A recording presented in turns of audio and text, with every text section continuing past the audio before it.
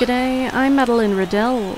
There's no rest at the Hawthorn Footy Club yet, with the AFL now launching another probe to how the Hawks conducted their own review into racism at the club. The investigation will be led by the league's legal counsel, Stephen Mead, with the hope of interviewing all key figures again, including former President Jeff Kennett and ex-Chief Executive Justin Reeves. It all comes despite the AFL winding up its independent investigation last week, making no adverse findings against Alistair Clarkson, Chris Fagan and Jason Burt. While Jordan De Goey will face the music tonight at the AFL Tribunal, the Magpie star is bracing for a lengthy ban for a bump that concussed young Eagle Elijah Hewitt. Former Pie Dale Thomas telling listeners Footy Talk, despite the incident, he believes De Goey has matured. I think he's evolved now as not just a player but as a person. The couple of kicks up the backside he got last year in terms of the Bali, the New York incident as well, it seems like he had it all going, which is fantastic, all going well off-field, which is translating to unbelievable football on-field.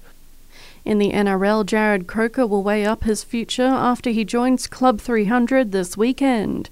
Canberra CEO Don Furner has backed Ricky Stewart's decision to rest him last week, explaining on Triple M how much it means to have the milestone game at home. Nobody probably in our club deserves it more than Jared Croker. He's absolutely outstanding person on and off the field. If you were looking at junior kids to look at somebody to mirror them, he would be the person.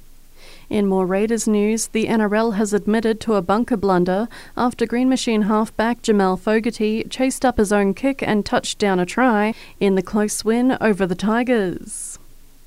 Meanwhile, one of the most important jerseys is up for grabs in the NRL, so just who will replace Nathan Cleary in Origin? There are a number of contenders for Cleary's spot, including Nico Hines, who former playmaker Matty Johns is backing. I think they should go with Nico. At 7? Yep, I'd go with Nico. If you go with Nico then, yep. Who do you go with at 6? Mate, I want Cody Walker. On Fox Sports there, Cleary's off for around 6 weeks after suffering a hamstring injury.